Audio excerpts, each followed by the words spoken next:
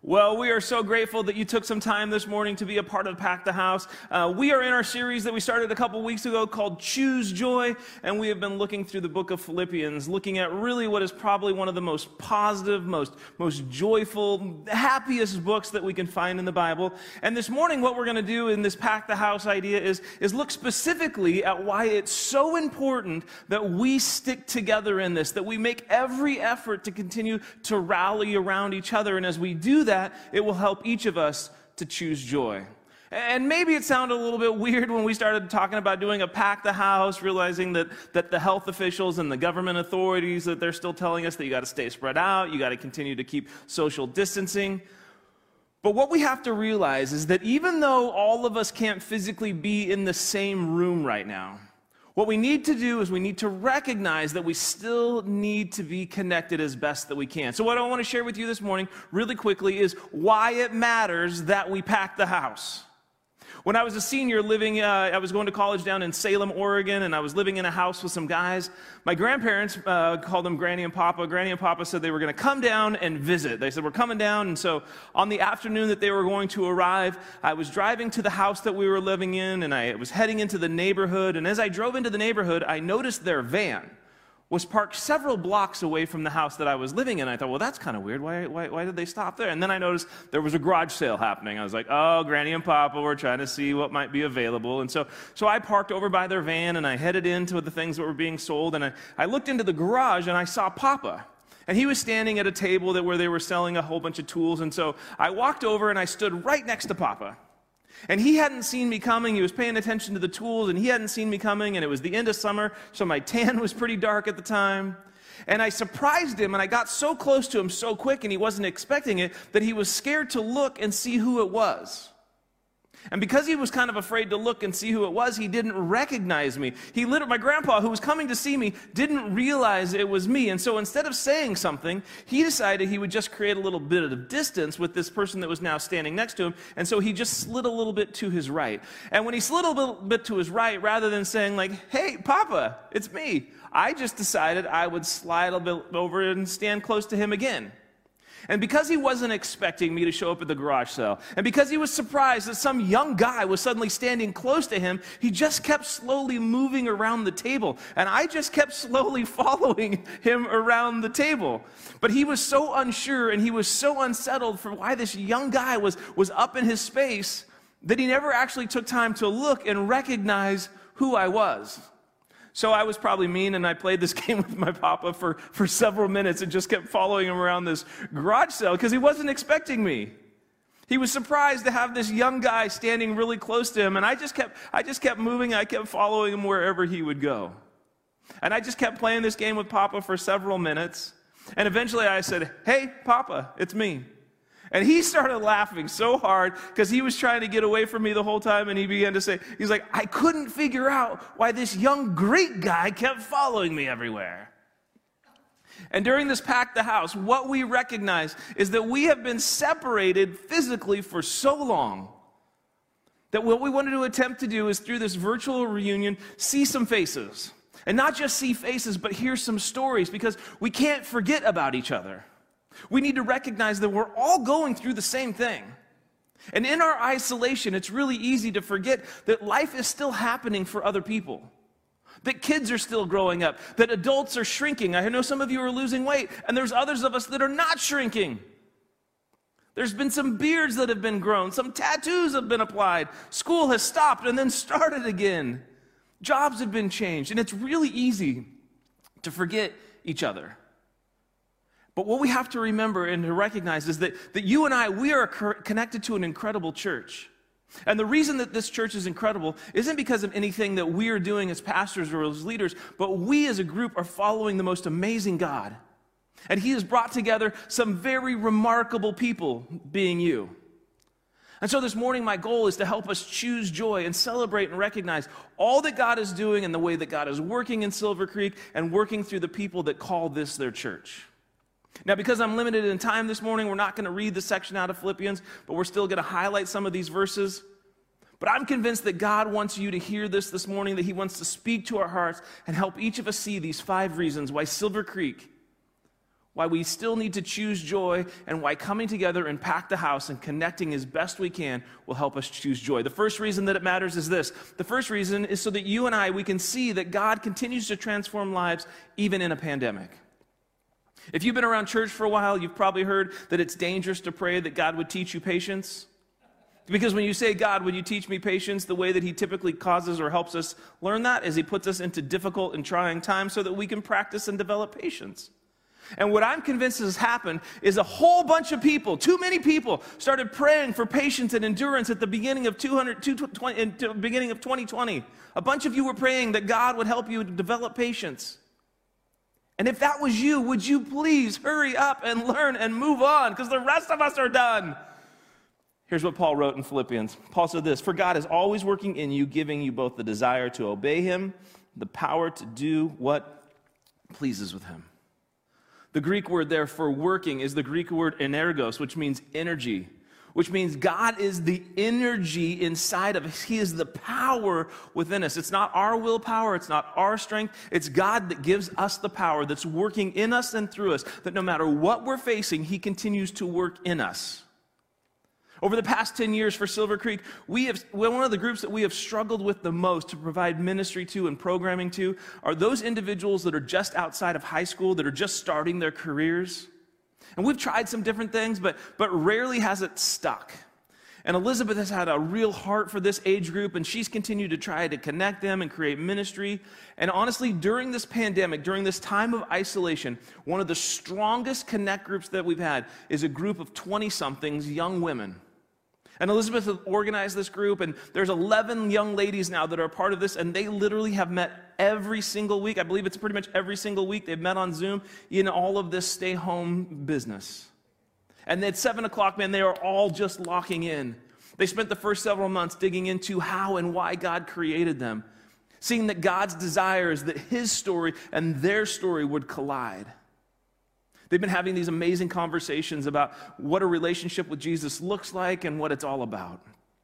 They're now diving into and investigating how God has uniquely designed each of them and how that plays out in their relationships and how that plays out in their lives. So you, being here this morning, a part of Pack the House, gives you a chance to recognize and know that in the middle of a pandemic, we can choose joy because God is still continuing to transform lives and that he is at work and that as a church, we still matter. Today, it's also important that we recognize that collectively we need to be grateful for how God is working.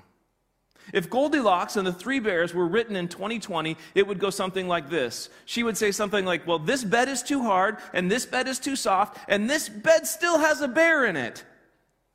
Or when she started eating porridge, it would be, well, this porridge is too hot, and this porridge is too cold, and this porridge was eaten by murder hornets. Because right now, it doesn't seem like anything that you can do or anything that happens works out. It doesn't matter what you say. It doesn't matter what you do. It doesn't matter what you think. It doesn't matter what you post. People just aren't happy with it. You either didn't say it strong enough, or you didn't say it gentle enough, or you didn't say it loud enough, or you didn't say it soft enough, or you didn't say it aggressive enough, or you didn't say it passive enough. And for you and I, when we begin to take that stance towards what people say, what happens is we're no longer able to be grateful for how God is working because we're trusting way too much in how other people are responding. And so we're too worried about how they're responding not to be trusting in God.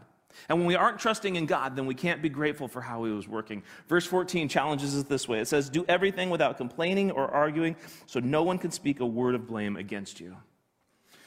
Tuesday is a pretty big deal for our country. But don't forget this, that no matter who wins, no matter what propositions pass, no matter what taxes become law, this verse still applies. No matter what happens, you and I are called to not complain and not to grumble.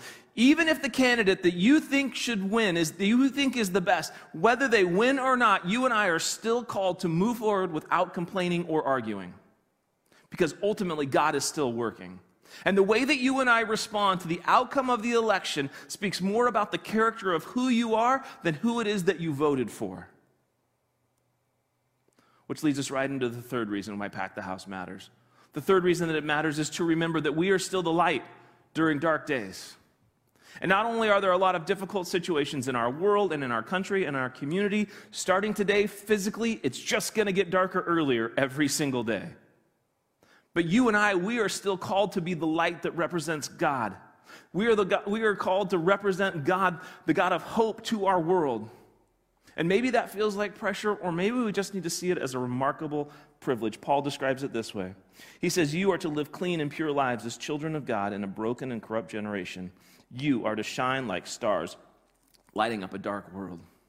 Over the next couple of weeks, Elizabeth and we're actually going to be coming to your houses and delivering some candles to remind each and every one of us that we are the light of the world.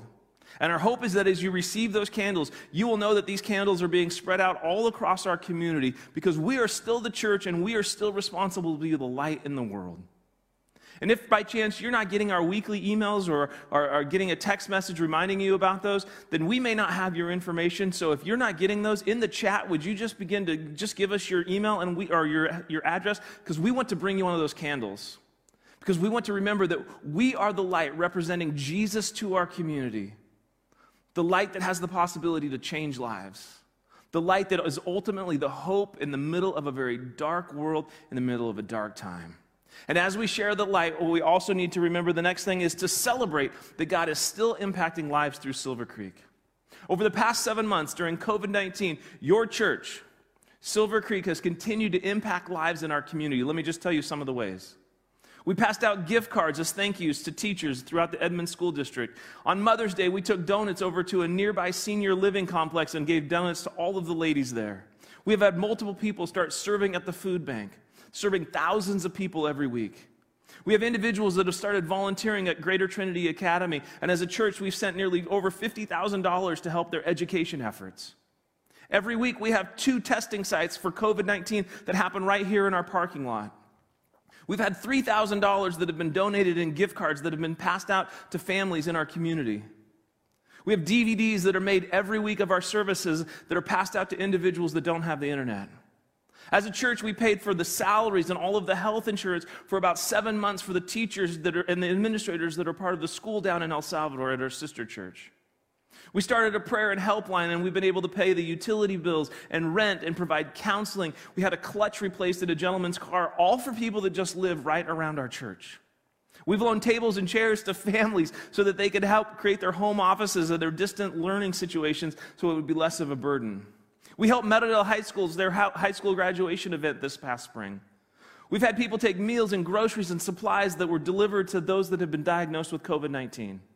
And we've had tons and tons and tons of masks that were created and handed out. In fact, we had one gal that was making masks that had a Sonic design. She was contacted by Gary Payton, the former Sonic, and he's wearing one of their masks. And I am 100% positive I have not covered everything that's been done. But what we know is that lives are still impacted, and this is what God calls us to do. Verse 17 says this, "But I will rejoice, even if I lose my life, pouring it out like a liquid offering to God, just like your faithful servant is an offering to God." So many of you have continued or found or started ways to serve God by serving others. And it's so difficult to know everything that's going on, but what we need to know is that we have accomplished so many things as a church, and we've still continued to impact lives, and as a result, we can choose joy because we've been pouring ourselves out for other people. And that gives us reason to rejoice. Last reason for Pack the House and why it's important this morning is that we need to know that we aren't alone in what we believe. Sadly, we can't see each other this morning. We can't stand and talk after we're done. We can't have a meal together. But I want you to know you're not alone. Certainly, we're separated at the moment, but we are connected around what we believe and who we believe in. We are connected in the fact that we have decided to follow the same Jesus. And it can be easy to feel isolated with all that's going through, but recognize we are all facing similar struggles, and our joy can be in the fact that we aren't alone in what we believe. Last verse, this is what Paul says. He says, "And I want all of you to share that joy." Paul is talking about all that has been done, all that has been accomplished because of people's lives and through people's lives and centered around the common belief of Jesus. And part of that joy and what you can help us do is when somebody comes to your mind, understand that is likely God bringing them to your mind, so reach out. Send them a text, reach out on Facebook, phone call, email, whatever. Send them a card. We have to continue to rally around each other because we're not alone in this. We can encourage one another. We can be the light in a dark world. And we continue to choose joy knowing that we serve the same God. And we can continue to see God impact our world. There's some next steps in there. I'd encourage you to look at those. Let's pray. God, this morning, we just thank you for the opportunity to come together to rally around who you are and around what you're doing here at Silver Creek. God, thank you so much for all that you've done in our lives. In Jesus' name, amen.